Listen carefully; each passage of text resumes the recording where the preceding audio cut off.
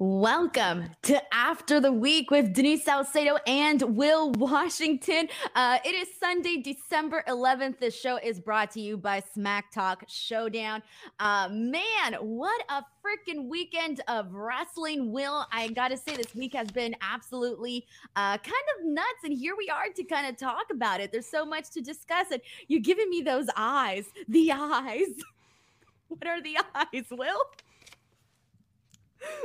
We just gonna not address the elephant in the room, Miss. I don't know what you're talking Kickoff about. show, Miss got to host the kickoff show on Peacock, the NXT Deadline kickoff show. Denise Salcedo. What up? Okay, I'm gonna tell you, it's so funny because yesterday, obviously the hair and makeup department made me look like a goddess, right?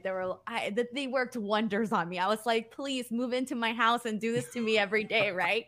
And right now, what you're seeing is, I got back to my house around 10 in the morning, so it's 12 now. So I had 2 hours to kind of like, I ate a burrito because I haven't had a burrito in forever because I was dieting for this, and so I had a bomb ass burrito. I was like, oh. And then I finally washed my face, put some quick makeup on, and I was like, "You guys are not going to get the same NXT Denise, but you know what? This is Denise's hair and makeup department right here, the homemade version." But it was a good time. Will, it was a good time. It was a good time. First off, really proud of you. You could see me biting my lip last week as you were like, "Well, we have to be on a different time next week." But I'm like, you're not scooping me and sharing my scoop. I will tell you, I said this on Twitter, but I had my whole congratulatory post about it in my drafts already. And I was like, I accidentally almost hit tweet, and I was like, nope, save to drafts, don't do that. Like, I almost blew it for you completely. Okay, Will, don't feel bad because you know what I did? I literally almost blew it for myself. So a couple days before Tuesday, because I knew the announcement was going to be made on NXT that day, and I posted a selfie and I was like, geez, right? Well, down here, I keep my calendar. And so when I had like this, if you zoom in, it literally said WWE NXT appearance, Orlando, Florida. On my calendar. And so that picture was up for 3 minutes and I looked at it and I'm like, oh my God. So I had to like delete it and then crop it out and then repost it again. And thankfully no one picked up on it, but I almost spoiled it myself. So, don't feel too bad. Don't feel too bad.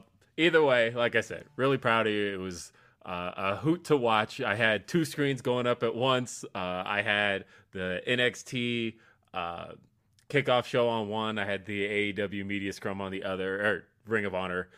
So I'm like trying to watch both and like keep my ears open for both. And I'm like, something important is going to be said here, but at the same time, somebody said, I don't want to steal this joke. It was Trevor Dame who said it, who was like, I think Tony Khan is like filibustering the Ring of Honor or not of NXT because he is just like talking and talking and talking and making sure everybody's getting their questions answered.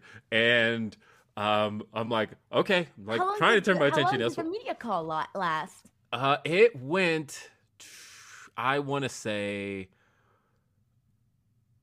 almost right to the start of Deadline. Like an hour? It went the hour. You know, everybody got to answer their questions and get their questions in, and he made sure everybody got to talk and all of that. It was weird not being there because I've been at most of those this year. I think that's only the second one I've missed out of out of 8. I went to 6, so not bad. Yeah. But yeah, so it was weird not being there for it, and I almost like want to chime in and ask my question, but it was cool. It was fun though. But yeah, getting to watch you do your thing. I told you yesterday, but I'm gonna give you the same feedback, in saying that I felt like you belonged, and that was, I think, that's really the best compliment I can give on that, because you didn't feel out of place there. You felt like you belonged in that spot, and I thought you did a great job. Thank you, Will. Thank you. I appreciate it. I wasn't nervous. I was more so just thinking like, don't fuck this up, Denise. Like you cannot fuck this up. Like you have people watching that are going to be criticizing you if you fuck up. Your family's watching. You don't want to embarrass them. So just like do your best. And it's funny because I had like mental notes inside my head. I was like, okay, make sure to like look alive, look present, don't mess up your words, that sort of thing. And everybody just kept telling me, everyone gave me the same advice over and over. They were like, just be yourself, be yourself. And I'm like, oh my God, who is myself? Like, who am I? Who is this person? Right. It's like the moment you start having the existential crisis. Yes. They were like, oh, just be Denise, who you are in your podcast. And I was like, oh, I don't know if I want to be that Denise. I was like, I mean, my podcast, I'm cursing like a sailor. I was like, there's no way that I can be that. And like, you be yourself, but don't be yourself too much was what I was telling my own self. Yeah. Like, just be a clean version of yourself. But no, like I said, I'm really proud of you, and I thought it was really cool. Thank you, Will. Thank you. I'm glad I had a good time. I have a million stories I'll tell you off air for fun. Yes, please. All right, guys. Well, let's get into After the Week, because on this show, we recap, 3 of the best and 1 worst of the week. Oh, shit. I just realized I forgot to pick my worst as I'm sitting here. Okay. Holy damn. I'm sorry. I completely forgot to pick my worst, and I'm here talking about this show. I was because there was a lot of good stuff on wrestling this week, Will. There was so much, and so I got all my best, and I was like, all right, I'm good to go. But I forgot to think of my worst, so I'll have to think about something throughout the night. I'll do my worst first, so that way you have some time to gather your thoughts. We'll see. We'll see if it's something you agree with. Okay. Well, anyways, on this show, we do pick the 3 best and the 1 worst, and we talk about it here on the show. We recap basically what we saw throughout the week. It's a lot of fun. People send in their thoughts and everything. Please, guys, throughout the show, it really, really helps us a whole lot if you do send in super chats. Super chats not only get your questions, your comments, your statements read on this stream, but they help support us, and they help me pay Will to be on this show, or else I cannot afford Will. Okay, Will is like Mariah Carey. He's a diva. Just kidding. Not a diva whatsoever. I'm the diva here. There you go. But no, I'm just It's a brand new shirt, by the way. I literally just took it out of the packaging for this show. Come on. Can we be more? Can we be more on brand? We are on brand today. Hold on. It gets worse. It's the same thing under here. So it's like the sweater, the t-shirt, everything. Anyways, but seriously, guys, they do help support the show a whole lot and get me to pay Will. We actually have our first super chat of the day, and this is from Matthew Makovsky, who says, "It won't let me send a $5 super chat. What to do? That's weird. YouTube, what is going on?" Thank you so much, regardless, Matthew Makovsky, for the very nice super chat. We do have a super chat here from Juan Ortiz, who says, "Now that Denise appeared on NXT, what does that mean that Step Host is canon to the WWE universe?" I don't know. Wait, what? I mean, she's already been canon to the WWE universe, because first off, I'm a little slow this morning, by the way. So Denise Salcedo, if you haven't seen one of the greatest moments in Denise history, I need you guys to go watch the watch along to Hell in a Cell 2019. And that is a moment in history. The official WWE watch along. It's my great official stuff. WWE debut, by the way. It's great stuff. But the thing is, Denise was you were a part of the show last year, except you were home, but you got to be a part of the kickoff show. It was War Games last year. This is my 5th appearance, Yeah, so she's been canon for a long time. WWE, she's main roster canon. I don't know what that means, canon. Okay. That's why I didn't get this question. I'm like, what? What does canon mean? Okay, so important terminology, particularly among geeks. The official definition of canon. And let's pull up an official definition of canon. It is a general law, rule, or principle or criterion in which by which something is judged. And though I'm not really going to accept that as much as a collection or list of damn it, that's not even right either. How would Let's you find the describe definition that fits with here. your own words. Okay, basically it is something that is accepted as part of the universe or lore. So, for example,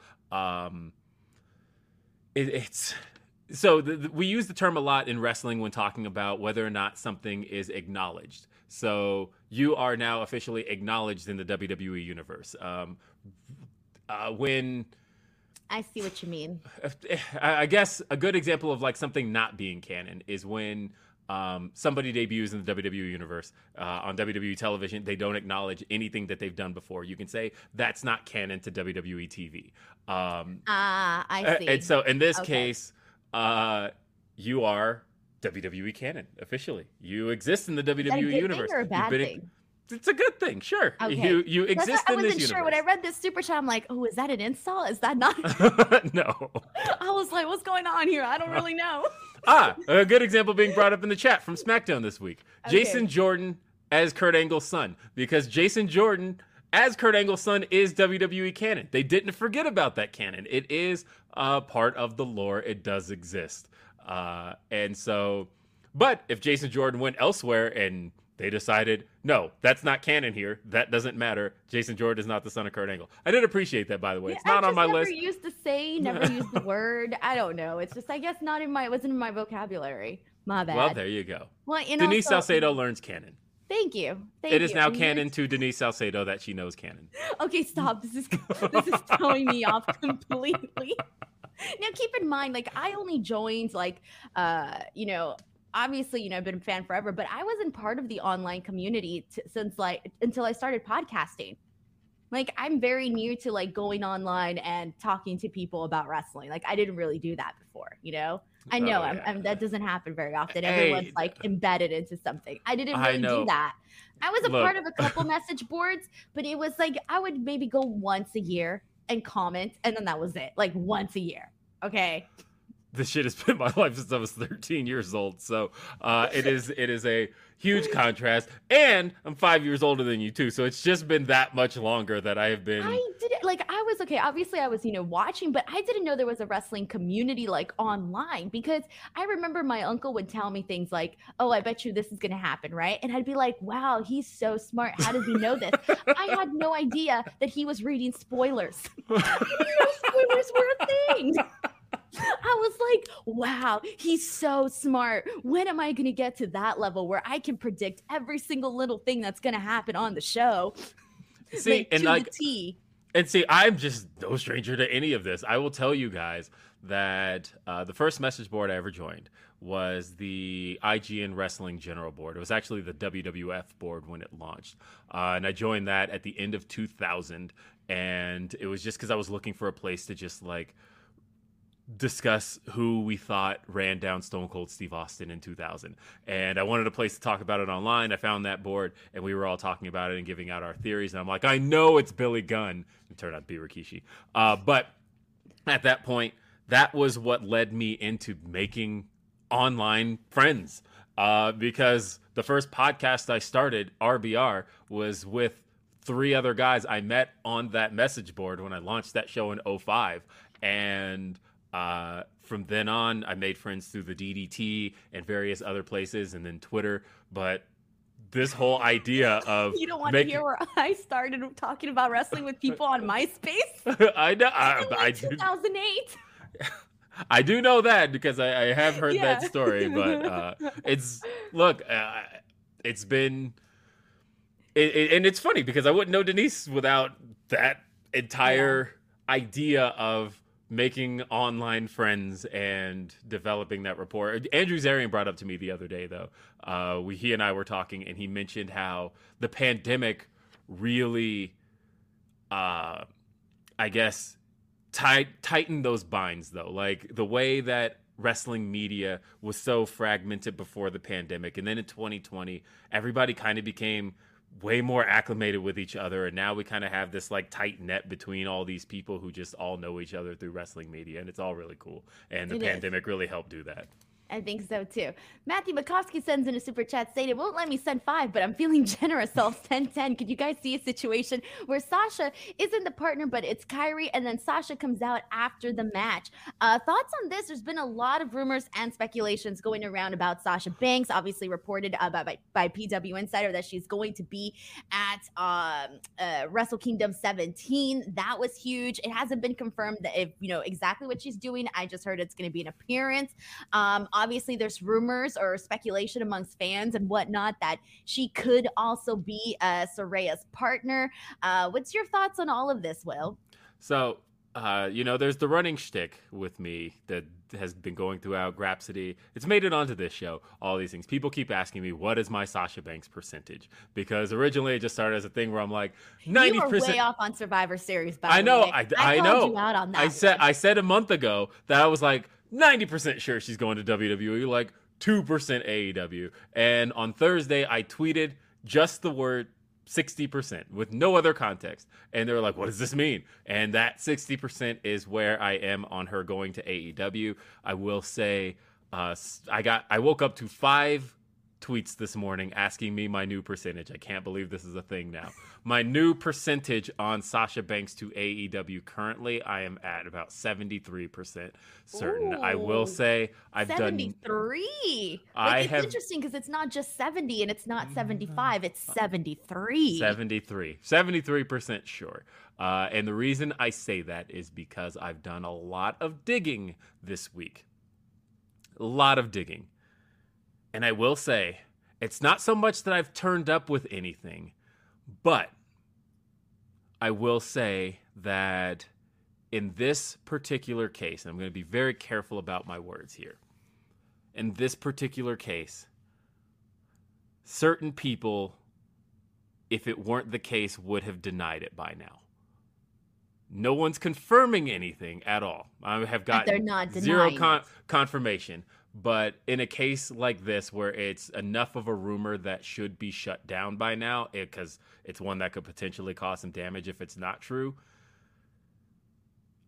I am not getting a shutdown the way I think I would. Dave Meltzer reported yesterday, shout out Dave Meltzer, that he has confirmed in asking around at New Japan that it was not an appearance booked through WWE. It is an independent booking, which should be a massive tell. That's a lot of evidence over the fact that, okay, so everybody knows you book WWE talent, you do it through WWE. The fact that this appearance is not booked through WWE says that she is likely in January not to be under a WWE contract. Combine that with the fact that a match was announced on Wednesday for January 11th. That's literally a month from today. In Los Angeles. And combine that with the fact that, look, Tony Khan has been very good over the last 3 or 4 years of AEW with long-term booking. But announcements tend to come way later. Like, think about the announcement of the main event, or not main event, but the tag title match at Final Battle. We literally got that Wednesday. AEW and Tony Khan tend to do a lot of last-minute announcements for a lot of things. And the fact that a month out, with a month to go, they're like, hey, we've got this tag match coming up. Soraya's got a mystery partner. And that's usually something you would do, I feel like, if you wanted people speculating and you wanted to generate those ticket sales. Feels very similar to me to the first dance with the debut of CM Punk in AEW. I think there's smoke to this fire. I just don't know what it is. But so I think that when you mentioned, obviously CM Punk and Rampage, when they did the first dance, they basically told us without directly telling us. So I think maybe in the next couple of weeks, maybe as viewers, we should be paying extra close attention to maybe some subliminal messaging that we might see. And here's the thing, like, I remember when you and I were talking about whether or not Sasha Banks was going to appear on War Games, my gut was just like, no, it's not going to happen. I don't know why. I just didn't really feel it. You're right. When I heard this announcement, obviously when we're watching Dynamite, that Saraya needed a partner, my first thought was, oh my God, could it be Sasha Banks? But then I thought, no. And I remember running this down on my show saying, like, look, she did pop into my head. Do not get your hopes up, but she did definitely like pop into like, maybe, and the story makes sense, obviously, with her history with Saraya and everything that happened there, and just making it kind of like full circle. And even Saraya has been like talking about her on these interviews because of her recently coming back to the ring and whatnot. And I remember thinking, okay, well, my 3 options for this, I had 3 options. One, the realistic one being Toni Storm, the other one being, possibly Thunder Rosa, and the one that I considered more far-fetched was Sasha Banks. But then as more started coming out, I'm like, shit, you know what? There's more there. So what I don't know what my percentage is. Will, I don't have a percentage here, but I feel it more that there's a possibility that she could be that mystery partner in LA than how I felt about her being the mystery person in War Games. Okay. Yeah. So if you're at 73, how about this? I'm at 74. Oh, okay. So you're more certain than me, but yeah, I by what like percent? I do feel like there is something to this. I think she's, I don't know. My main thought here, because I see people going, well, January's still a month off, and January's when the Royal Rumble is. But again, WWE holds all the cards. They hold her, whether it's her contract or non-compete, whatever that is. WWE could bring her back yesterday. They're not under any time restriction with her. So if that's where she were headed to, I feel like War Games was the time to do it, and they didn't, because that was her hometown. She was literally in that arena 4 days later when she posted the video, or the Celtics posted the video of her in the crowd at that exact arena, the same arena that, and I feel like that was a little bit of a wink at us, telling us like, hey, I am here. I am in Boston. For something else. Yeah, just not at War Games. And, WWE turning down the "We Want Sasha" chants, muting the crowd when they were doing that, tells me that, okay, they don't want Sasha on people's minds. And I do think that there is something to all of this. And I don't know what it's about to be. All right. Well, how about this? This is going to be the rule from now on. Whatever your percentage is at, mine's always going to be 1% more. So if you're at like 80 next week, I'm going to be at 81. That's where I'm going. That's the plan. Reggie Simmons sends in some very generous super chat saying, big time Salcedo in the house. Don't forget about us small people. Hello. Congrats on your present and future success. Thank you so much, Reggie, for the continuous and constant support that you have been sending. I have truly been like blown the hell away by everybody's comments. And it's just been like, thank you so much, Reggie. Dan V900 sends in a super chat saying the worst part of yesterday had to be the media scrum. No Q follow-up on the non-TV deal, just one legit question, and people need to stop asking how the win feels. It makes the wrestling media look amateur. So I wasn't on the call with Tony Khan yesterday, so Will, can you run this down a little bit in terms of what happened? Okay, so Tony, of course, he told us from the very beginning. He told everybody as soon as he sat down, he's going to address where you can watch Ring of Honor. So at that point, I recognize why people weren't asking that question, because he said it. He said as soon as he's done with the wrestlers, he said, let's get through talking with all of the talent, and then afterwards I will address Ring of Honor television.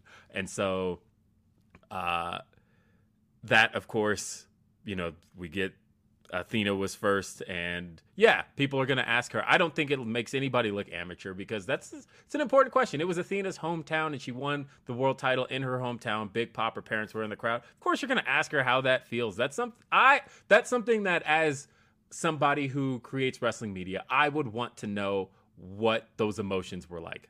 I understand that fully. I will say, I thought it was funny that Samoa Joe sat down, and what did he say? He said, I will only be answering to Your Majesty or Your Highness. And literally everybody did go, Your Highness. Shut up. That happened? Oh, yes, my God. I'm kind of glad I wasn't there, because that would feel weird. Your Highness? Wait, what would you call it? Wait, is a man Your Highness, or he's Your Highness, right? Yeah, either one would have worked. Yeah. Hey, Your Majesty, isn't that for women? No, Your Majesty would work too. For either or? Either one works. It's all the same. Your Majesty. I would feel too awkward.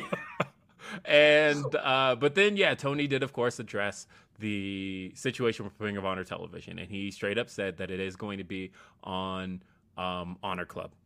That, of course, there wasn't necessarily any pushback from that as far as questions on that are concerned. And I think I get what people are saying there, that why weren't any follow-up questions asked on that? Because there's no official start. Like they put it out there already, but there's no official start date, is there, for the weekly TV shows yet? No, he said January. He said January. Like, I feel like he took a really long time to get to that point. And he very much laid the foundation on what the deal is about to be. And because he started talking about the most important relationship he has is his relationship with Warner Brothers Discovery. And he says that's his most important relationship he possibly could that he has in professional wrestling. And I know he was saying that to say that he did not shop this show anywhere else. I think that was the point he was trying to get across, was that, because I see a lot of people going, well, why didn't you go to Paramount Plus? Why didn't you take it here? Why didn't you take it here? And why are you going with Honor Club? And his point there was to say, my most important relationship is Warner Brothers Discovery. I'm doing nothing to piss them off. So as far as we're concerned, if they Which is different from the WWE side, because you see them, kind of shopping. There's a little bit of everything going someplace else, right? Yes. And it seems like his whole goal was to say that no matter what, I want this relationship between AEW and Warner Brothers Discovery to be my primary focus. And so therefore, if Ring of Honor isn't being picked up by Warner Brothers Discovery in any regard, we're going to run this ourselves. And so he said a lot of that. And then he talked about the fact that the pay-per-views will still remain with Warner Brothers Discovery, which means through the Bleacher Report app. But ultimately, it is going to be weekly television on Honor Club, and it's going to be $9.99. A lot of people are seeing that. Do you think that people see that as a step down in terms of what they were expecting? I think a lot of people are seeing that as a loss because of the fact that it's not television, right? It's a streaming service, and it's something that has to be paid for, and it's something that has to be paid for directly. It's not a bigger part of anything else. Yes, you do get that big back library of Ring of Honor content, and but ultimately $9.99 is a big ask for one brand of TV. And are they playing the pay-per-views on there too? So that was the point he was making there. Was he did say that the pay-per-views, Warner Brothers Discovery is happy with those, and they would like to keep those, so those will stay with Bleacher Report. You see that? I don't know if that really gives a lot of people. Do you think it gives them a really incentive? I mean, I feel like if you were probably already subscribed to Honor Club, then you're like, okay, yeah, I'm gonna go back and resubscribe to Honor Club. But I'm wondering how much interest is there for people that weren't previously subscribed to Honor Club, because you got to think, like, there's still only 3 shows now or 4. Yeah, I'm losing track of how many Ring of Honor AEW shows we have. Ring of Honor under Tony Khan. The way I look at it is going to be the biggest audience that Honor Club's ever had, because at the end of the day, all of these pay-per-views, everything Ring of Honor is doing, it's all Ring of Honor's record numbers, because all the pay-per-views, everything that they've done, it's all done better under AEW than Ring of Honor's ever done. So I think it is still going to be the biggest numbers Honor Club has seen. I think one of the things people have to take a step back and recognize is that what happened with AEW Dynamite is, in hindsight, really, really unprecedented. And what I mean by that is that Dynamite got picked up by a major TV network, like top 5 TV network on cable, sight unseen. There was no product, and it got itself a major weekly television show. And that's not something that's really ever been done before. A lot of misconceptions about WCW is a lot of people think it just started with Nitro. That's not the case. WCW Saturday Night was a 20-year-old product. I watched that stuff as a kid. It was already a well-established product with audiences prior to the start of Nitro. Monday Night Raw was a well-established product. SmackDown ran a pilot. There was a lot of stuff that people already knew about those products, whereas Dynamite kind of just got its launch and as a weekly television product. We don't know what a weekly television show, a weekly Ring of Honor TV show actually looks like. And I think the fact is that Ring of Honor on its own is a old, somewhat damaged TV brand that I think Tony has to do a little bit of rehabbing of in producing a weekly show before I think anybody's willing to pick it up. And I think he was hoping that maybe giving it a life on AEW TV would show TV businesses. But it didn't, though, because fans didn't want to see it. Yeah, and so I think he needs to show kind of just what the show is going to be and kind of take it on the chin a little bit, producing it on its own, asking a little bit of the AEW base and the Ring of Honor base to pay for it, and hopefully enough goodwill and enough of a library to then shop this show and say, well, this is what we've been producing is enough to then build it up. Yeah, agreed. All right, we got a super chat here from Infamous Raider Loco who says, "Congrats, Denise, you did great last night on Deadline. Crossing fingers for more in the future. BTW, this podcast has been amazing. Keep it up, guys. Thank you so much, seriously, for We the haven't love even and gotten into our everything." list yet. The I core of the know, show. I There's so much know. to talk about. Aiden Cossack sends in a super chat saying, "Took my little bro to his first ever wrestling show yesterday. Ring of Honor. Needless to say, he's hooked now. Ocho, that's the way you go, man. If you want to keep the wrestling business alive, So, bring in them kids, man. Bring them kids in. You missed Gotta the start them Ocho thing young. from last night, and it was fun. Shout out to the Arlington fans on Ocho. But essentially, every single time during the main event, whenever there was a count and they got to 8, the crowd went Ocho instead of. Sweet. Yeah, it was so great. During Claudio's swing, when they were throwing punches, the ref was down. At every point when they got to 8, it was 7, Ocho, 9, 10. I love it. It was great. You see the whole crowd stand up and all go Ocho. Oh, It was that's actually really awesome. great. Mr. CJ Lilly sends in a super chat saying, "Hey guys, I've got to say, all the fuss over Isla Dawn yesterday. Why does people want wrestling to be more realistic like MMA? It's not a sport, and the supernatural and supermarket brawls are equal to the million bangers every week." I feel like this is an argument we've had with Bray Wyatt. It's so many different people where it's for some people and it's not for others. I know your stance on this, Will, because when you mentioned your opinions on Bray Wyatt, and it was one of our came earlier at me.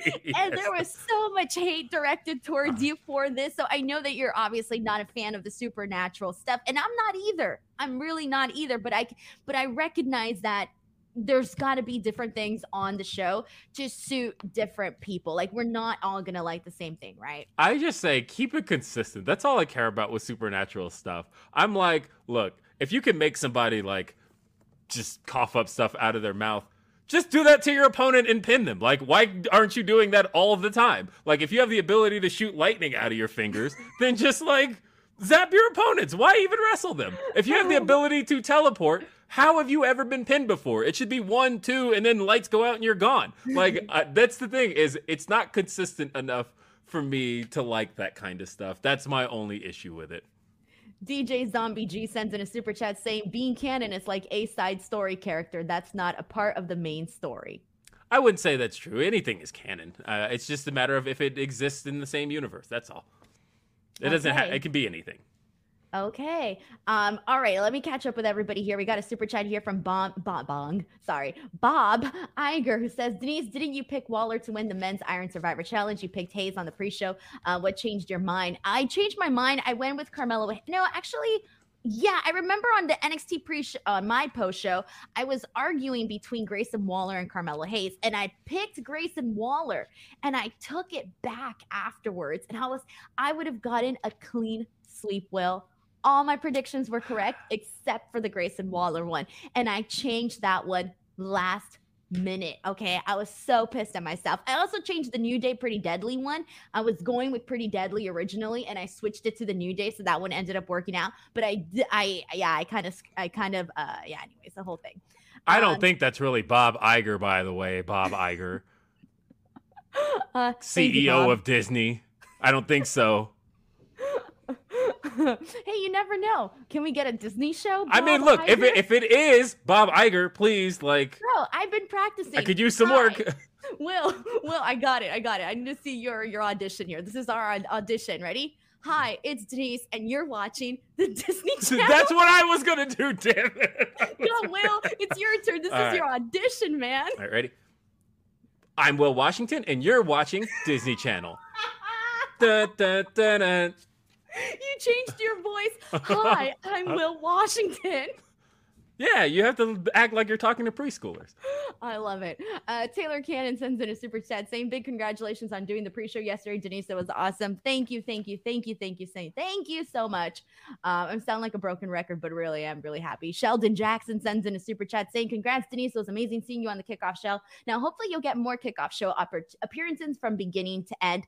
Well, I did get some really great feedback from Shawn Michaels himself, which was kind of nuts. You know, I was just like, I don't know, mind blown type of thing. And based on just like a really quick conversation that we had, I think there's going to be at least another future opportunity for sure.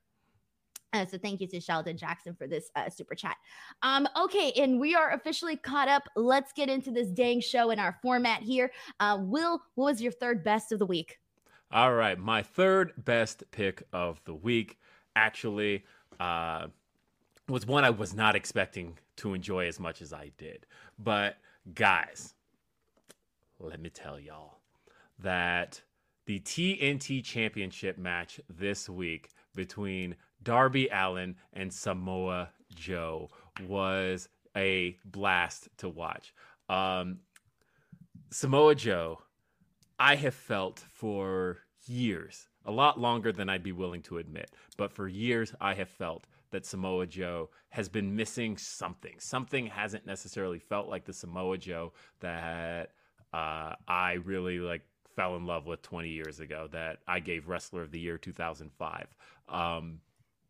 And especially in his main roster run, I thought that Samoa Joe couldn't quite find it from the moment he was called up at the beginning of 2017. And granted, he had a number of injuries and all of that, but it just never felt like Samoa Joe was truly Samoa Joe. Maybe we got some traces of it in the Brock Lesnar feud, but I just couldn't feel it. This was the most Samoa Joe I have felt Samoa Joe be in a long time, and a lot of it had to do with Darby being the most Darby he could be. He was bumping his ass off for this guy, and giving you those cringe Darby moments where you're like, oh my God, just live through this, please. And don't actually be dead. But don't be dead. What's yeah. the quote from that movie when it's don't be dead? There's a quote where someone goes, don't be dead. Don't be dead. Who is it? Oh my God, there's a movie. Okay, continue on. Somebody else will figure it out in the chat. Well, either way, I was all in on this going into the commercial break. It seemed like every single time Darby had a little bit of a hope spot, Samoa Joe just shut this man down. And it was beautiful stuff. Once Darby finally starts to make his comeback, he has one of the best comebacks in professional wrestling. Oh yeah, Goonies. Okay, Goonies, thank you. About. When she says, thank don't you. be dead. All right, yes. I remember now. Okay. So, again, Darby just getting the shit kicked out of him. And then once he starts making that comeback, for a moment there, I started to convince myself. I'm like, yeah, Darby should be TNT champ again. He had a good reign. And Samoa Joe goes for the Muscle Buster. Darby bites him, gets Samoa Joe down, has Samoa Joe on the ground. And I'm like, let's do it. Coffin drop, 1, 2, 3. Let's see it. He hits the coffin drop and gets caught in the Coquina clutch. Samoa Joe makes Darby pass out. And Darby, again, doesn't just immediately go out. It's one of those, starts to reach for the ropes. He has as much hope as he can hope for.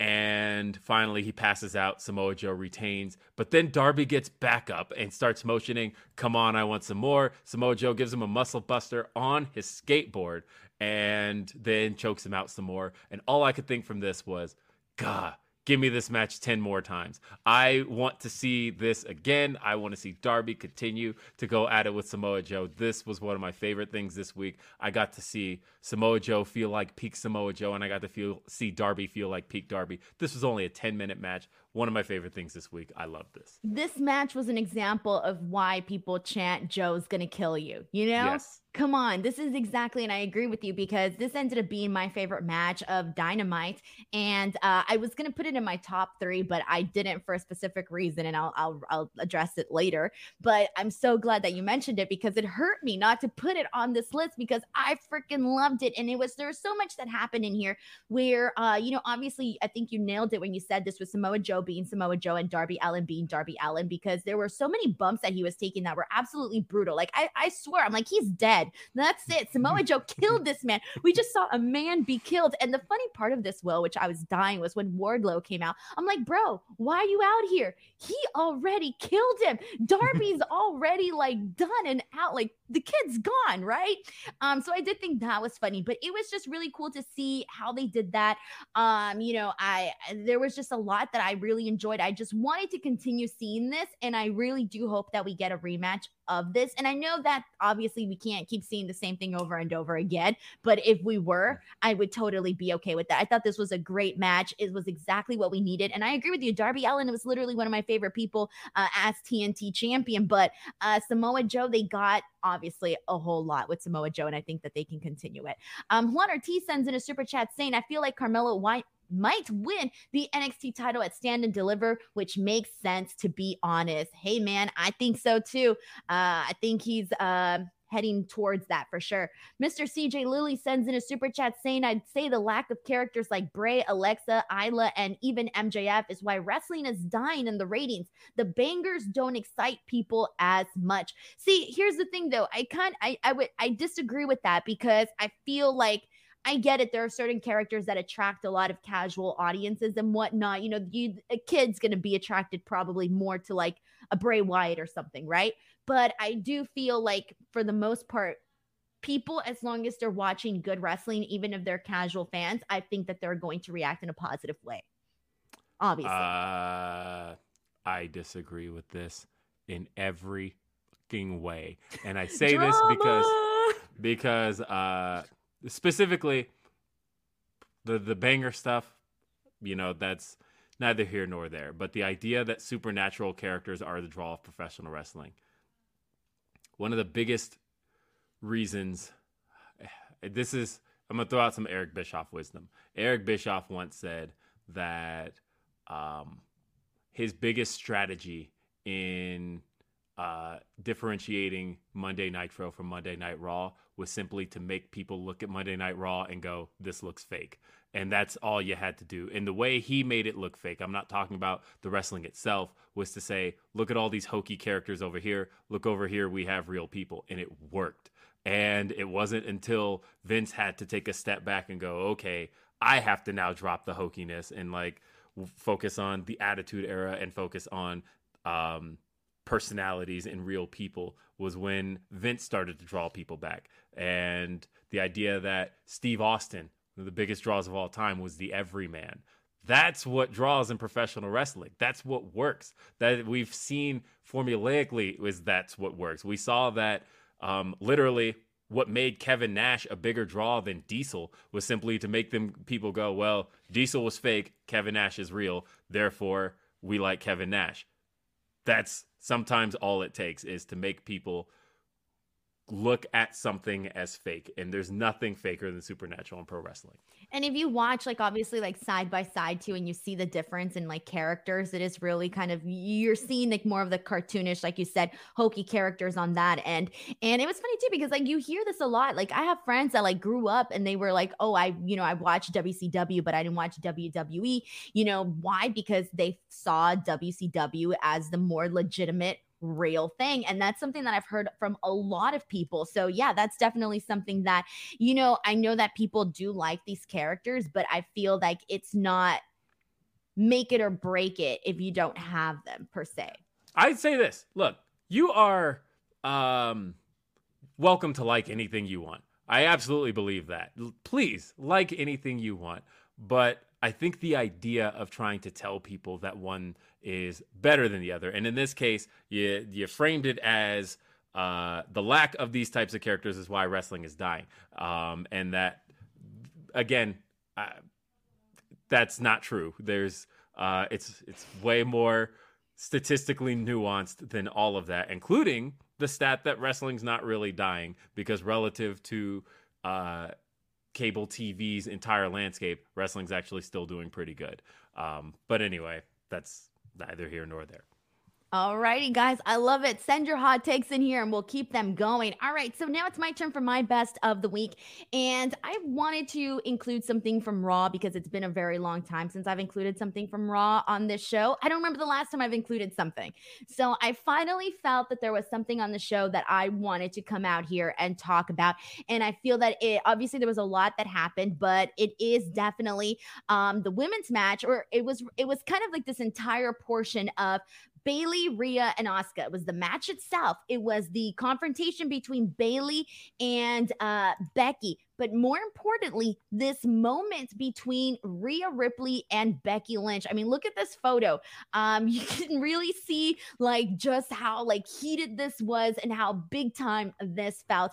This felt freaking cool, Will. Like as I was watching this, I'm like right there. WrestleMania, I'm seeing it right now. It was 2 stars, just kind of doing so much we're doing very little. It was just a stare down. But on top of that, I loved the match. I thought the match was really good between Bailey, Rhea, and Asuka. I thought they had a really good banger. I liked that Bailey got the win, but more importantly, I just loved how fast paced they kept all of this. Everything was hard hitting. It was everything that I wanted in terms of the both triple threat matches that we saw for the women. This wasn't the main event, but I did think that this one outperformed and was definitely the best of the show. And to me, this definitely had to go on my top 3 for the week. Oh, yeah. I like this match. I don't think, as a matter of fact, I worry because, of course, all the rumors are that they finally want to do Becky Lynch versus Ronda Rousey at WrestleMania, and I'm like, oh, but the heat's not there for that. But no one's really interested in that. Like, I know. I'm sure there's people. Don't get me wrong. I don't want to speak for everybody, but I just don't feel like I'm not personally. If you were to say, Denise, what are you more excited for, Ronda and Becky, or Becky and Rhea? I'm like, bro, it's definitely Rhea and Becky. I know. I feel like the time to do Ronda and Becky was 2019, and they didn't do it.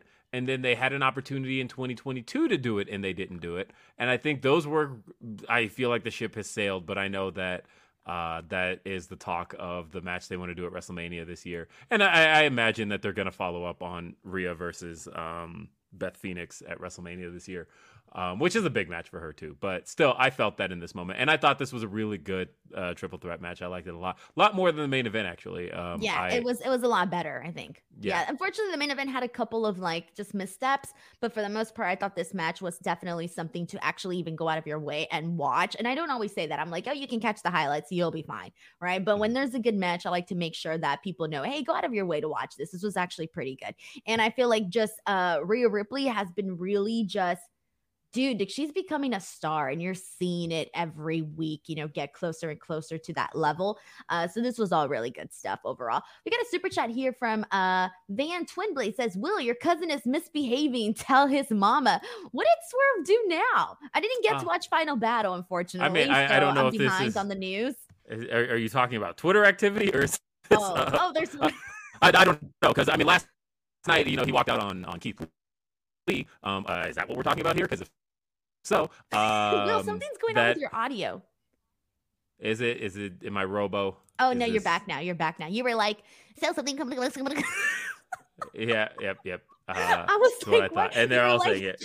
You were all like, did he do something on Twitter? Or was it? I was listening to it, and I was gonna stop you sooner, but I was kind of enjoying it, so I kind of let you go for a bit.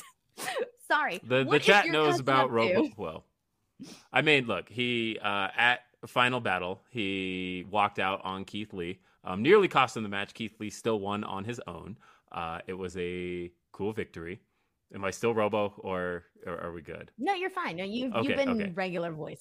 Okay, cool. Either way, he walked out on Keith, and now the question is, what's the deal? He wouldn't fist bump Keith during their entrance. I don't know. I kind of know, but I don't know what's. No, I actually don't. I have said as far as where this storyline is concerned, all I know is that there's long-term planning. But I've straight up told him, don't tell me anything. I have some guesses, but I don't know anything as far as all that's concerned. Yeah. I'm excited for it though. Do you like to know this stuff, or do you rather just be surprised? I didn't know they were winning the tag titles, and I made the change to his theme music that night, the Who's House edition. I made that night, not knowing that there was going to be a 1, 2, 3 Who's House. Didn't know that was coming at all. I was genuinely shocked, genuinely surprised. NXT, I didn't know anything that was going on. I watched him win the North American title with complete surprise in my eyes. I watched him lose the North American title with surprise. I don't like to know. This Okay. is. I'm curious. And that, and by the way, our father is the relation between his father. Sorry, is the relation between us. Our dads are brothers, not his mama. But I suppose I still could. I was gonna say, you can still tell his mama. I still could, but the relation is through. You should tell his mama he was kidnapping people just like a couple weeks ago. Yes. All right. Mr. CJ Lilly sends in a super chat following up on the subject that we were talking about. He says, Undertaker, Kane, Hogan, Triple H, The Rock, Austin are all characters and story driven. And I guess Austin and Booker in the supermarket is realistic. I take Undertaker over Ali. Well, I feel like that's an unfair comparison. I feel like I never said anything about story driven. I never said anything about character or anything about story driven. I have never said anything against character and story driven. Are you kidding me? Anytime the Bloodline does anything on television, I'm all about character and story. There's a difference between supernatural and just character in general. I think you can't put them all in the same box because there's different types of characters. Nobody's You're not just going to go out there and be like, hi, I'm Will Washington. Watch me wrestle. Right. Like I'm not arguing against any of that. So I don't know. I think we're getting into an argument that nobody's making. So yeah, it just seems a little like you just can't compare the two. It's just completely different. Yeah. All right. We got Juan Ortiz who sends in a super chat saying, do you think Sasha comes back and wins the Rumble and chooses Ronda since it seems like Ronda doesn't have anyone to face after the Rumble? Well, we'll know for sure about the Rumble come like what day is the AEW show in LA? January 11th, I think, or January something. 11th, yeah. Okay, we'll know if she's okay. Let me ask you a question, Will. If Sasha is not at the LA show, if she's not the partner of Saraya, do you think there's a higher chance? What would the percentage be of her showing up at the Rumble? I mean, obviously, like the percentages go like that because at that point, I mean, a lot changes going into that because I would say if we don't know at the end of January 4th's Dynamite who the partner is, then my percentage goes to like 99% Sasha at that point because I think it'd be a huge mistake to go into that mystery knowing what everybody's already talking about. I said that about Survivor Series, that you don't, and I'm glad they knew that too, that if you set people up with the mystery and don't deliver on what people think it is, it's going to be a problem. I think Tony knows that too. So it really all depends. He definitely knows that. Yeah, he definitely knows that. He knows. And I think he's learned his lesson too with like previous ones. Like remember like the whole drama with Christian Cage where some people were disappointed, some people weren't. And there's been maybe a couple that I'm not thinking about, but I'm sure, people are not dumb, like if it's not Sasha Banks and let's say it's, I don't know, somebody else, you best tell us, ahead of time before. If we go into LA the day of and we still don't know who it is, everyone's going to be disappointed if it's not Sasha Banks. Yes. And here's the thing too, like now that I think about it, at the last LA show, we obviously got that big iconic MJF promo where he walked off and said everything that he said. How do you follow that up? Can you imagine if we got Sasha Banks coming into AEW at that show? Think about it. Yeah. You're going to be there, aren't you? Hell yeah, I'm going to be there. 20 minutes from my house. I'll definitely be there. You'll be there for a moment. That's really cool. All right. Okay, let's go ahead and get into second best. Here we go. Will, second best of the week. All right. It's a week of redemption, folks, because you may recall last week on the show, Denise completely buried Rampage as her worst of the week. Well, good news. Rampage picked itself back up this week because this is Rampage, baby. And opened straight away Konosuke Takeshita versus Jon Moxley in a straight up kick-ass match. Konosuke Takeshita is really showing up and showing out as of late. And I am a believer, and you'll find this out shortly in case you haven't already figured out what my number one is this week, that blood in professional wrestling fucking rules. And now granted, I don't need people bleeding every match. And Jon Moxley seems to have kind of pulled back on that a little bit because he was bleeding a lot as of late. But man, there's no better visual for making something look violent than blood. And Jon Moxley and Takeshita just had a kick-ass match, and I thought they had a fantastic showing here. I thought they just the way they were going at each other, the way that Takeshita does things that it looks like his human body shouldn't be able to pull off, that he's almost too big to do, and then he goes ahead and does it, and he's just excellent at it. And at the same time, Jon Moxley, he just works the violent match well. I was into this. It had me at every single angle, and I'm intrigued by why Don Callis is in the crowd during these Takeshita matches, scouting him. Why is he scouting Konosuke Takeshita? Is he possibly trying to recruit him for the Elite? I don't know, but I'm intrigued. This was very cool. It was very reminiscent of Jon Moxley versus Wheeler Yuta earlier this year, which was also a bloody affair, but it's all Yuta get bloodied.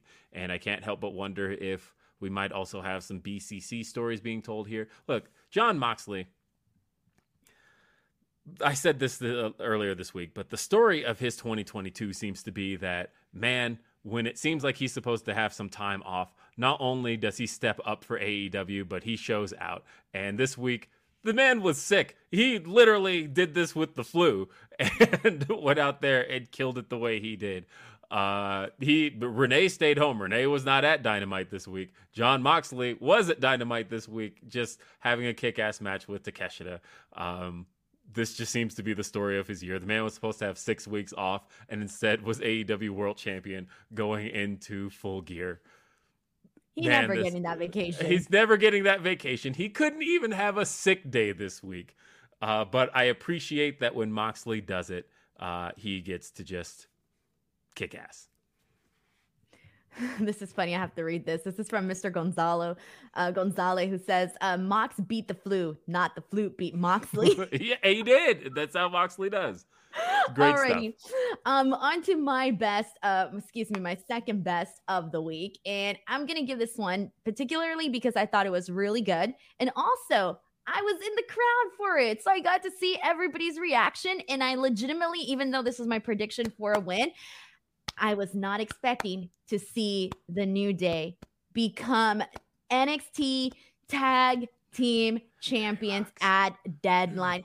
Dude, let me tell you, the New Day freaking killed it in this match, along with Pretty Deadly.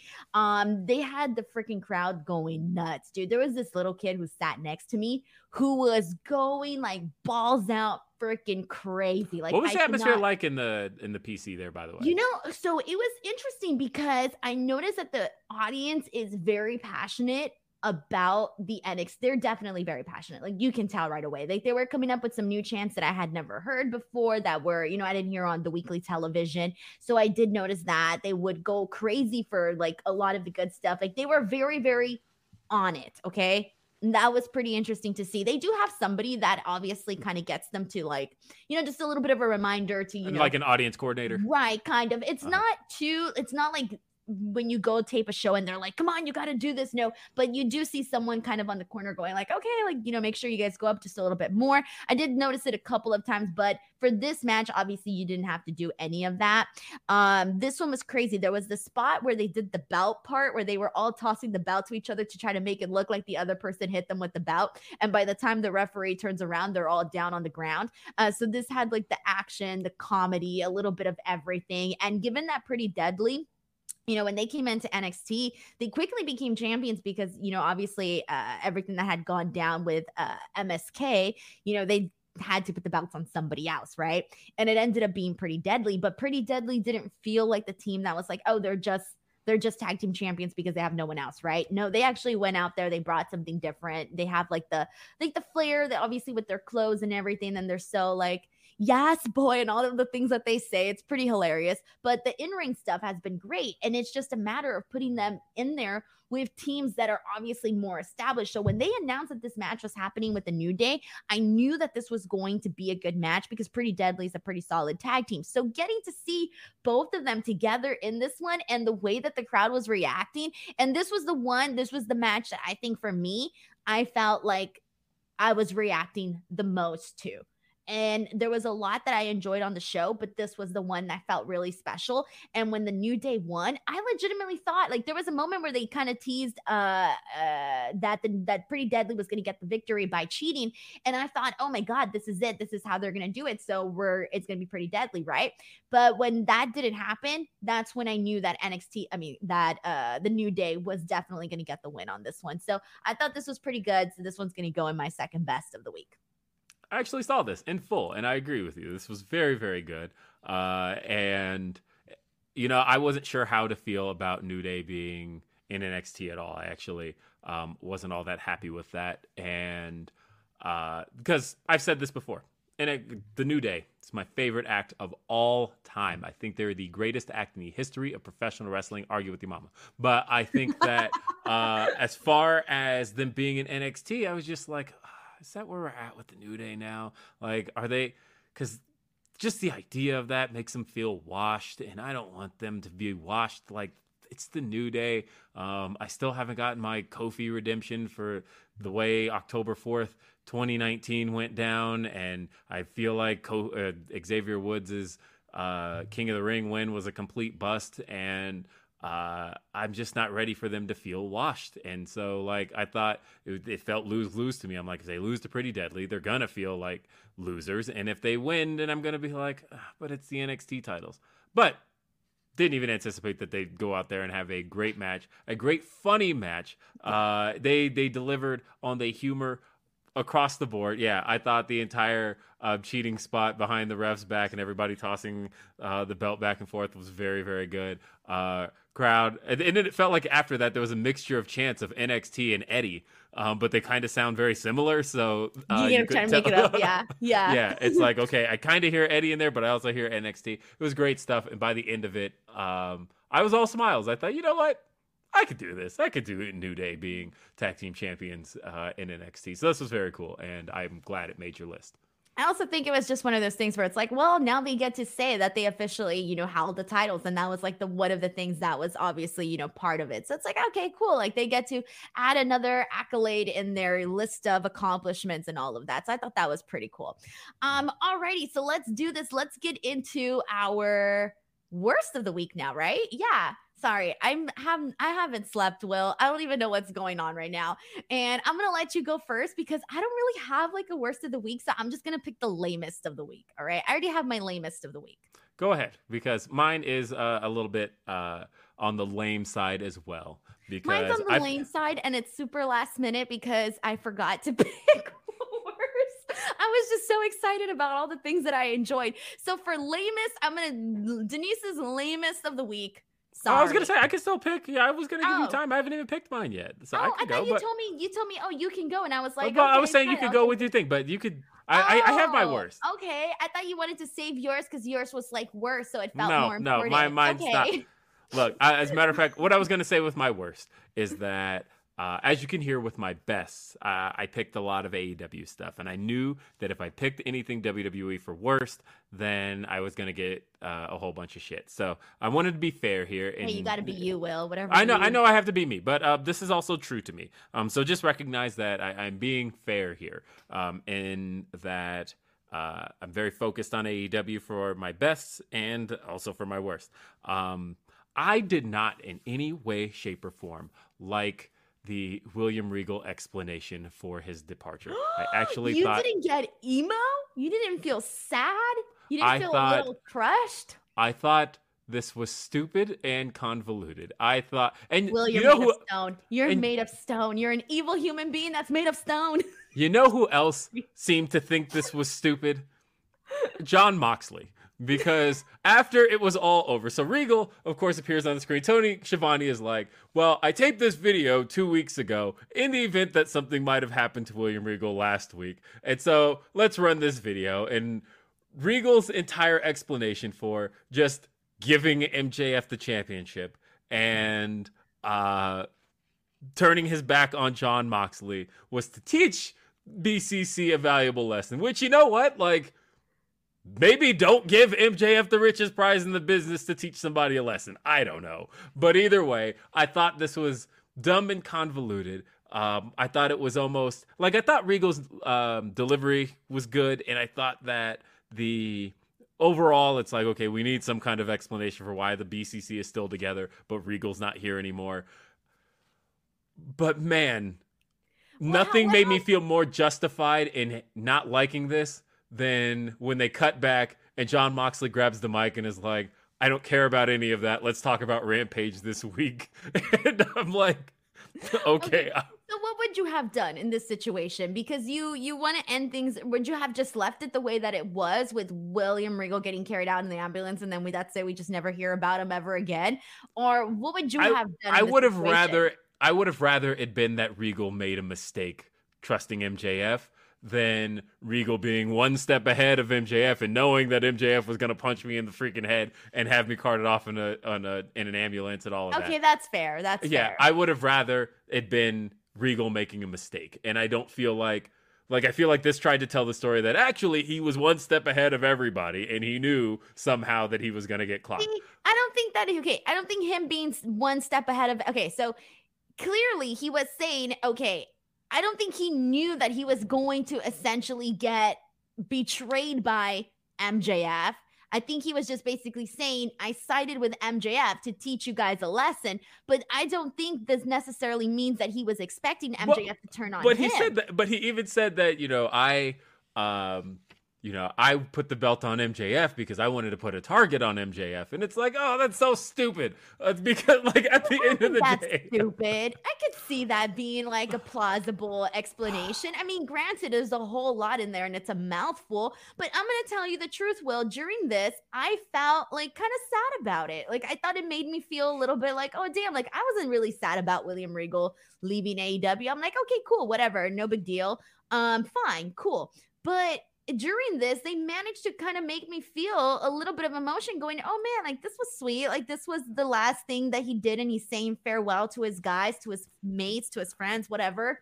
I am glad he got the goodbye. And that's the one thing I'll say is that I was glad that they at least tied up that end, but I feel like it didn't really make a whole lot of sense. It still puts egg on Jon Moxley's face. Like I can't expect him to be like, okay, well, you still had me punched in the freaking head with brass knuckles, and I lost the championship that I had been fighting for. And like, okay, so much still doesn't make any sense here. Okay, look, there's a lot in here, and you can find holes in it. But I feel given what they had, given the time that they had to work with this, and given just everything that was outside of all of this, and even just hearing Tony Khan's explanation on that media call, I feel like this was the best they can do for what it was. Somewhat, because there's a piece of me that goes back to the media call and hearing Tony say that Regal asked for his release in September, and I thought, so you have had a really long, this didn't just like spring upon you. You've had months to come up with like something a little better than this. And that's my only thing is that it just all, because like I feel like the ending to Full Gear was a giant waste of time other than the fact that MJF is champion. Okay, I like MJF as champion. What if we just saw William Regal get carried off in the ambulance, whatever, and then one day, this is so lame. This is even lamer. Never mind. I don't want to pitch my lame ass idea. I have to hear it now. One day they get a letter in the mail. They opened it up and it's just, I fucked up. Because William Regal would never talk like that. He would never use No, that's actually pretty good. You open the letter and it's just, I fucked up. Yeah, I actually like that. WR. I would have appreciated the story more so being that Regal made it. With that, at least it wouldn't have been convoluted. It would have just been like, you know what? He fucked up. He made a bad decision and he acknowledges it now. Yeah, I would have rather that than this. So this was the thing I enjoyed. Booking idea for how to close this all out. This was the thing. I would feel bad for William Regal. Like, oh man, you know what? He made a mistake. He's human. Sure. Right. Yeah, or as Redmond said, I bloody bollocks it up. That I will take. There you go. That's more William Regal's verbiage for sure. Mr. CJ Lilly sends in a super chat saying, "Hey guys, I'd like to say I enjoy the bangers as well, but I wouldn't go back and rewatch them over a Bray segment. A good mix is good, and also Alexa hits Sister Abigail to beat Bayley this Monday. See, that's the thing. Like for me, I go back and watch matches that like I really enjoyed." And I also go back and watch promos that I really enjoyed. So I go back and watch anything that I enjoyed. Yeah, that's pretty much it. If I enjoyed it, because like, bro, don't even get me started. The second, okay, this is what, don't do this because you'll spend, or do this. Go, okay, does this happen to you, Will? Anytime I Google, for example, The Rock, I will go down this goddamn rabbit hole of just YouTube videos of just all of these greatest moments that will then lead me into this person's greatest moments, that will then lead me into this person's funniest moments. And it's just like a rabbit hole of moments. But that doesn't mean I'm not going to go back and obviously go back and rewatch matches. You know, it's a big I rewatch matches all the time. I have comfort watches. I say all the time that I've seen the tag match from Revolution 2020, which is a lot of people's match of the year that year. I've seen that a million times. I literally just throw it on just when I'm like, okay, I'm cleaning the house. Let's throw this match on. And that's the thing I do. I've got to do laundry here. I've got like 7 baskets of laundry that I've got to fold right after the show is over. Probably going to throw on some wrestling matches that I love and enjoy. Again, it's all subjective. Pro wrestling is subjective. We all get different things out of it. You go back and watch Bray Wyatt segments. That's cool. I haven't seen a Bray Wyatt segment since it aired. And so that's it's to each their own. Enjoy professional wrestling. Thank you so much to Mr. CJ Lilly for sending that in here today. Alrighty, before we get to my worst of the week, I want to get to some good stuff here because Smack Talk Showdown. We are getting right into the holidays. The holidays are only a couple of weeks away. We are getting closer and closer, which means you need to get your shopping, your Christmas shopping in, whether it's on your wish list or a friend's wish list. Make sure to add Smack Talk Showdown. This is the wrestling card game that you can use to cut promos with your friends. It is so much fun. You're literally going out there and pretending to be wrestlers. You're given prompts. You're given silly tasks to do in this game. It's a whole lot of fun, and I promise you, like, you don't even have to be a wrestling fan to actually enjoy this game. If you're the only wrestling fan in your group of friends, trust me, your friends will still enjoy playing this game. You get to talk smack to each other. Who doesn't enjoy that?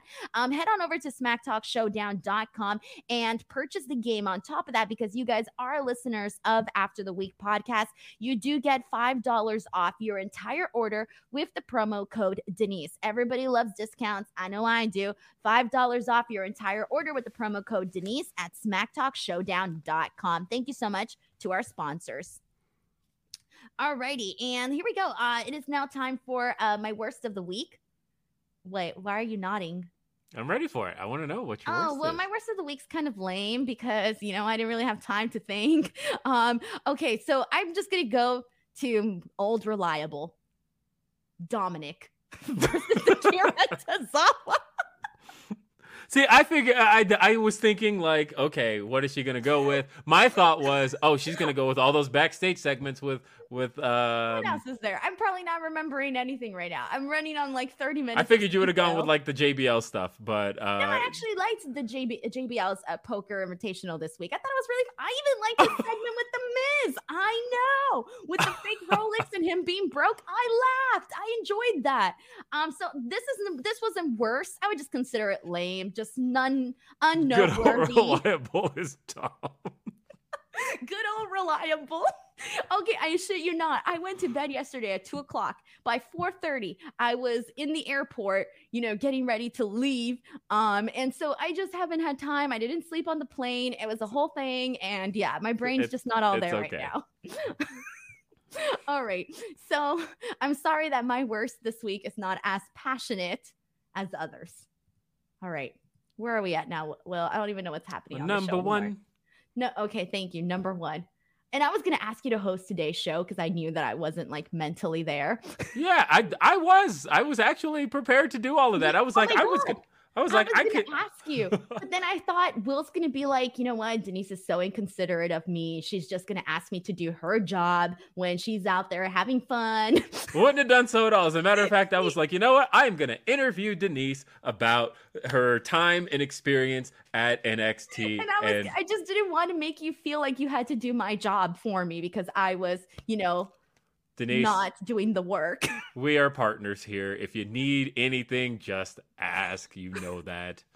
I was trying to make your life easier. Okay, let's get into this. It is time for the best of the week. So let's get into it. Will, what is your best thing that you saw in pro wrestling this week?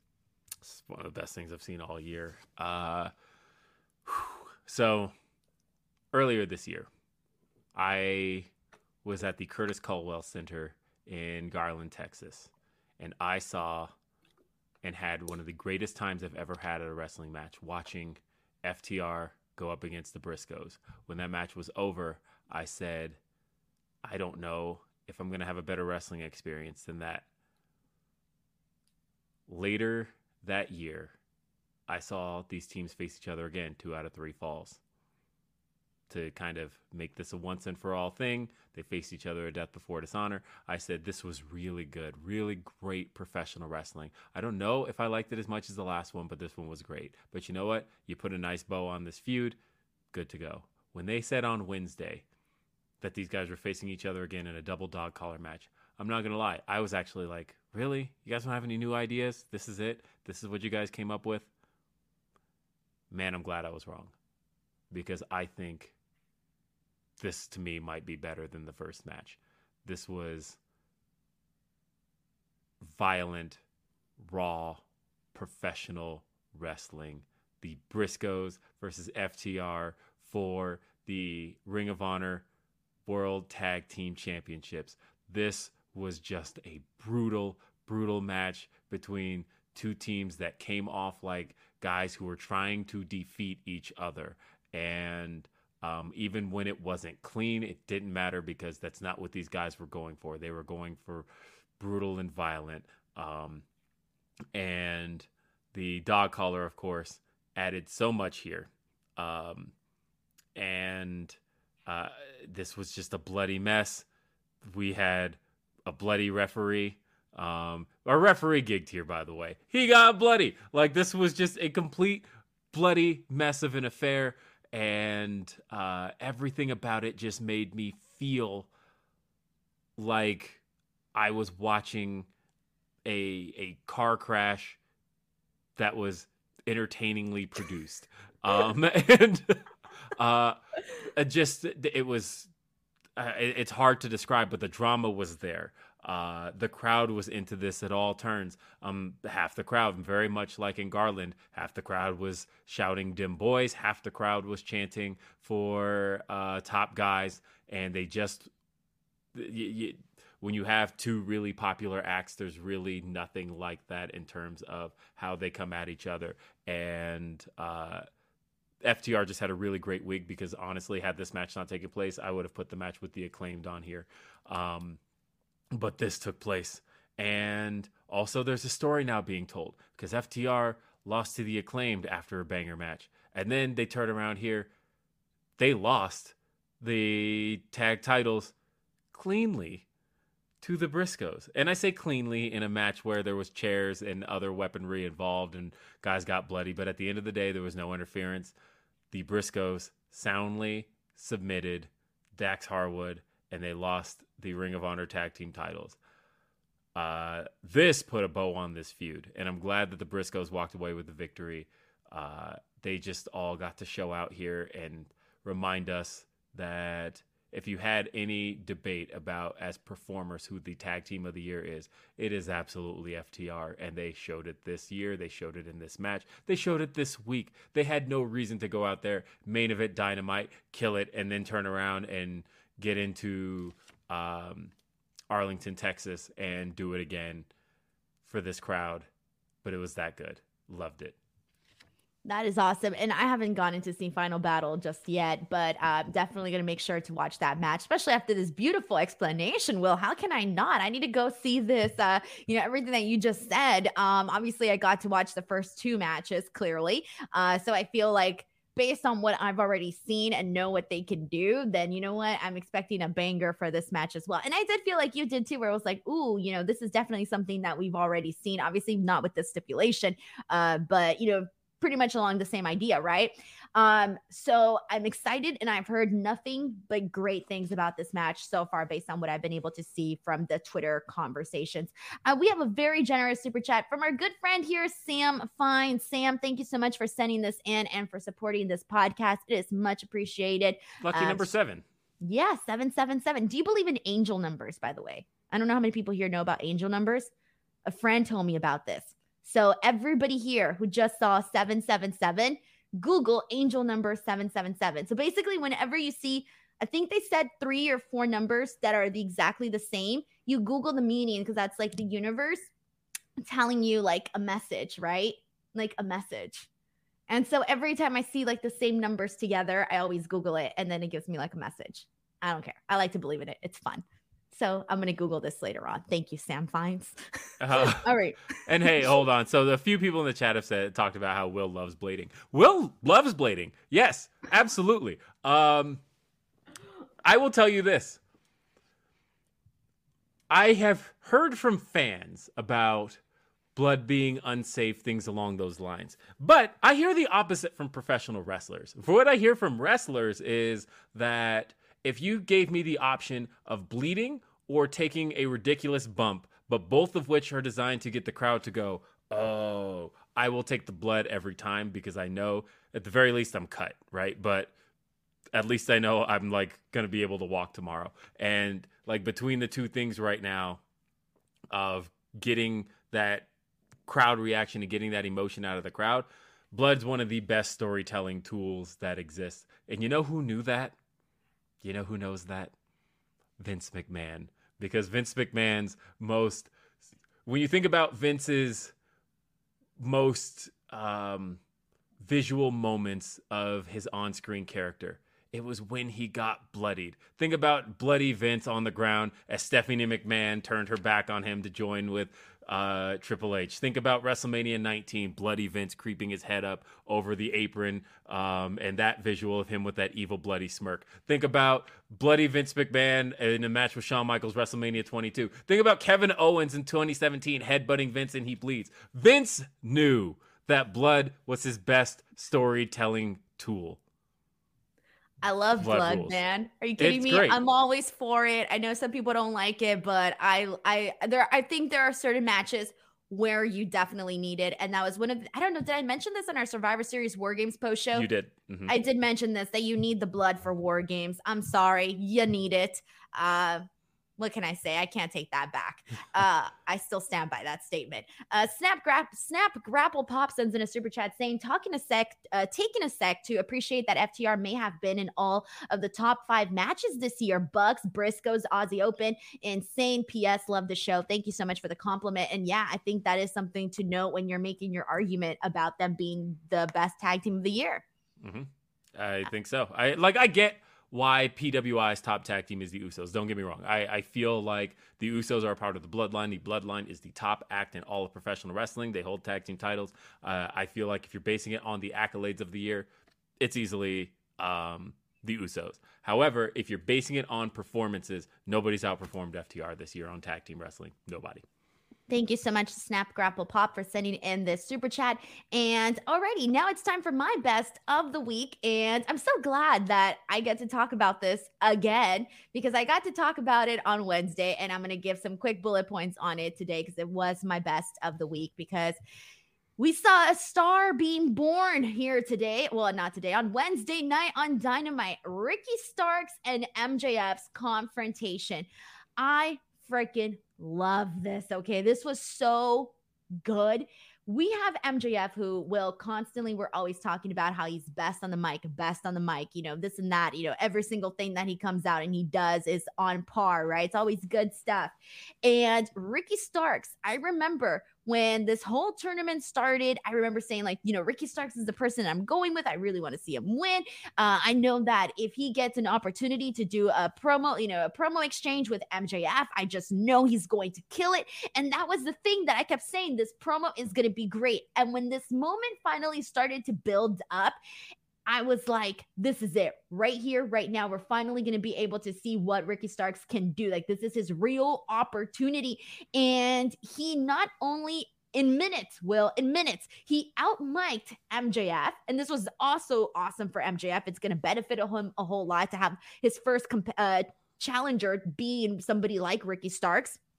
But on top of that, he made himself into a star here. He brought so much interest to this storyline that it was kind of crazy to see, you know, everything that he came up with. And I think later on in an interview or something, he said that that was just him being him and doing things, you know, off the cuff. And I'm just like, bro, you had all that in you. And obviously we had seen shades of it before, but this time it was fully out there. He also got the whole maxi pad thing over. I mean, that's going to be something that sticks. I think with his line even afterwards, we're going to be hearing it. There were so many lines in him burying his line on Twitter, by the way, on maxi pad, really good. I don't know if you saw his exchange. No, which one was it? Where people were calling MJF maxi pad, and MJF said, this maxi pad thing's not going to stick. And Ricky Starks replied under it saying, I don't know. It looks like it's got wings. And I thought that was really good. Okay, I need to know. Ricky Starks has way too much information on pads. It ended up being like a whole ass topic, but yeah. All right, sorry, I'm just dying right now. That's a really good one. Okay, I'm gonna have to go and find that and retweet because I didn't see it. But it goes to like just the maxi pad thing, him burying the clothes, the moment where he said he was gonna smack his mole off his neck. There was just so many different things that he said here that were so funny. They felt effortless. They were the way that he delivered them. He was in his face, man, like super high intense. And there's situations like that. Like if I were to, Will, if you and I right now were to do a promo exchange and we got so heated, I can guarantee that we would be stumbling over our words. We wouldn't be getting the proper, we wouldn't be saying the right things that we want to say, right? Because you're so caught up in the moment. You're just fired up and you're saying all sorts of shit. And then, but Ricky Starks did that, but everything came through crystal freaking clear, where there were so many lines in this that could have people like laughing. It was just good. And even prior to this, I also wanted to go back to MJF really quickly because he was, you know, insulting Ricky Starks, calling him a pebble, even said he was going to send him back to wrestle on the NWA on YouTube, which I loved this shot, by the way. I thought it was really hilarious. And in that moment, I kind of was a little bit worried for Ricky Starks. And I'm thinking, okay, like this is it right now. He has to go and show that he can out Mike MJF, at least in this scenario. And he did that. He went out there and he just said so many different stuff here. And even afterwards, MJF just hitting him in the balls afterwards was one of those things where I'm like, where it was funny because it's so in line with MJF, where he didn't have a comeback. He didn't have anything else to say to Ricky Starks because Ricky Starks had clearly burned him, that his only response that he was able to do is hit him in the nuts. So to me, that was just good storytelling for who MJF is and what happens to MJF when somebody else gets the better of him. So I thought this was freaking phenomenal, man. I feel like if I'm Tony Khan and I'm seeing this, I'm thinking, all right, I know who's next up in line in terms of, you know, just overall rankings and pushing and who I'm, you know, going to be putting some extra, I don't know, some extra care for, right? And I do think that this feud with MJF and Ricky Starks could probably even go above and beyond whatever the planned expiration date for this was. I think this is something that we can see becoming much more given just on the material that we got here. I'm so glad you put this on your list because I was concerned that I didn't have it on mine because this was easily one of my favorite things this week. I thought a star was born in this moment. The HEB Center has always been a good crowd for AEW, but it's particularly been a good crowd for Ricky Starks. This was the arena where Ricky Starks won the FTW title in the first place. And they said at the time, you know, it's kind of a hometown crowd for Ricky Starks because he's made it home in Austin, Texas, and they love him there. But more than that, you know, MJF's biggest feuds in AEW have been probably Cody Rhodes and CM Punk. And both of those feuds were MJF kind of challenging somebody who has been around the block, who's been a bigger star than him, and him taking them to and kind of proving himself with them. But he's never really had a counterpart. And I feel like for the first time in AEW, he has a counterpart. And this is something that you can go with for years to come if you want to, if you have it like that. MJF versus Ricky Starks could be two counterpart wrestlers. that I never even considered before this being a big, large rivalry. When you talk about John Cena having Randy Orton as a counterpart, Triple H and The Rock, Bret Hart and Shawn Michaels, things like that. Granted, while they've got a long way to go to get to that level, I think MJF having Ricky Starks be his counterpart, I think would be one of the coolest things possible. And I'm glad this took place. Yeah, me too, man. I'm really excited about this. Like, I'm so excited about what they can possibly do here. It's just great stuff. But that was our podcast. That was our show. Before we go, I do want to let you guys know that next week we will be back at our normal time, which is 10 a.m. Pacific Standard Time.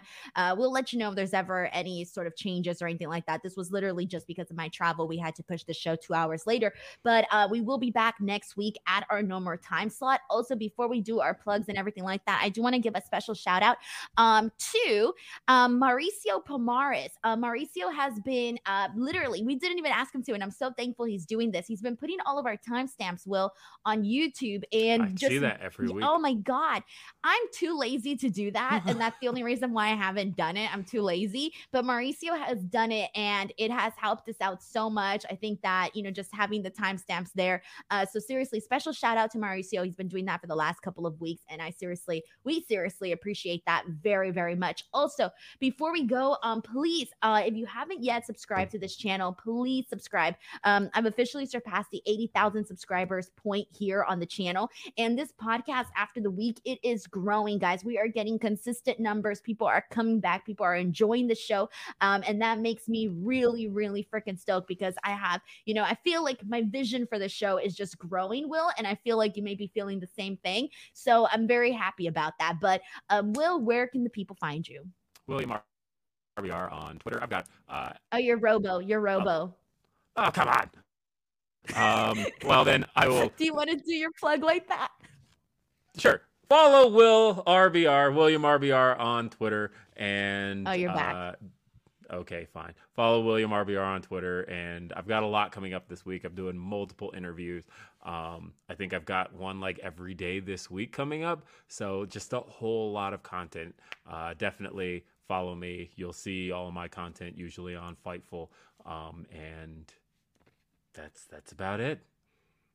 Alrighty, get it, Will. Thank you guys so much. Subscribe to this channel. You guys know where to find me at @_Denise Salcedo. Thank you guys so much. Follow up. Bye, everyone.